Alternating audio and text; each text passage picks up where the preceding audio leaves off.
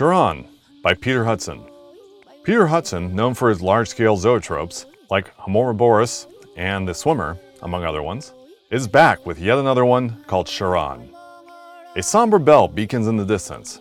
As you approach from the 6 o'clock axis, all that is seen are people jumping and pulling on ropes of a 32-foot tall structure and ringing a large church bell. Emulating flames, the ground is lit with flickering orange, yellow, and red light. As the viewer advances to the side of the piece, it is revealed to resemble a large Gothic archway supporting a Ferris wheel of sorts, but with otherworldly riders. The ropes are turning the wheel, and as the piece gains a rotational speed of 30 rounds per minute, the flame effects flicker out and the strobe lights take over.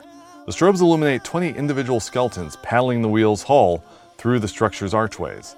The skin of the boat hull reveals animated paintings of hands desperately trying to get into the boat on one side and groveling bodies crawling around the opposite perimeter.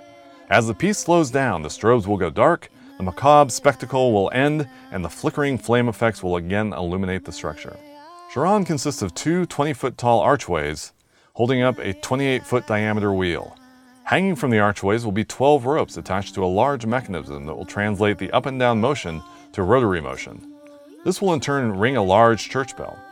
During the day, this motion will charge a bank of batteries that will provide the lighting and power to assist the rotary motion.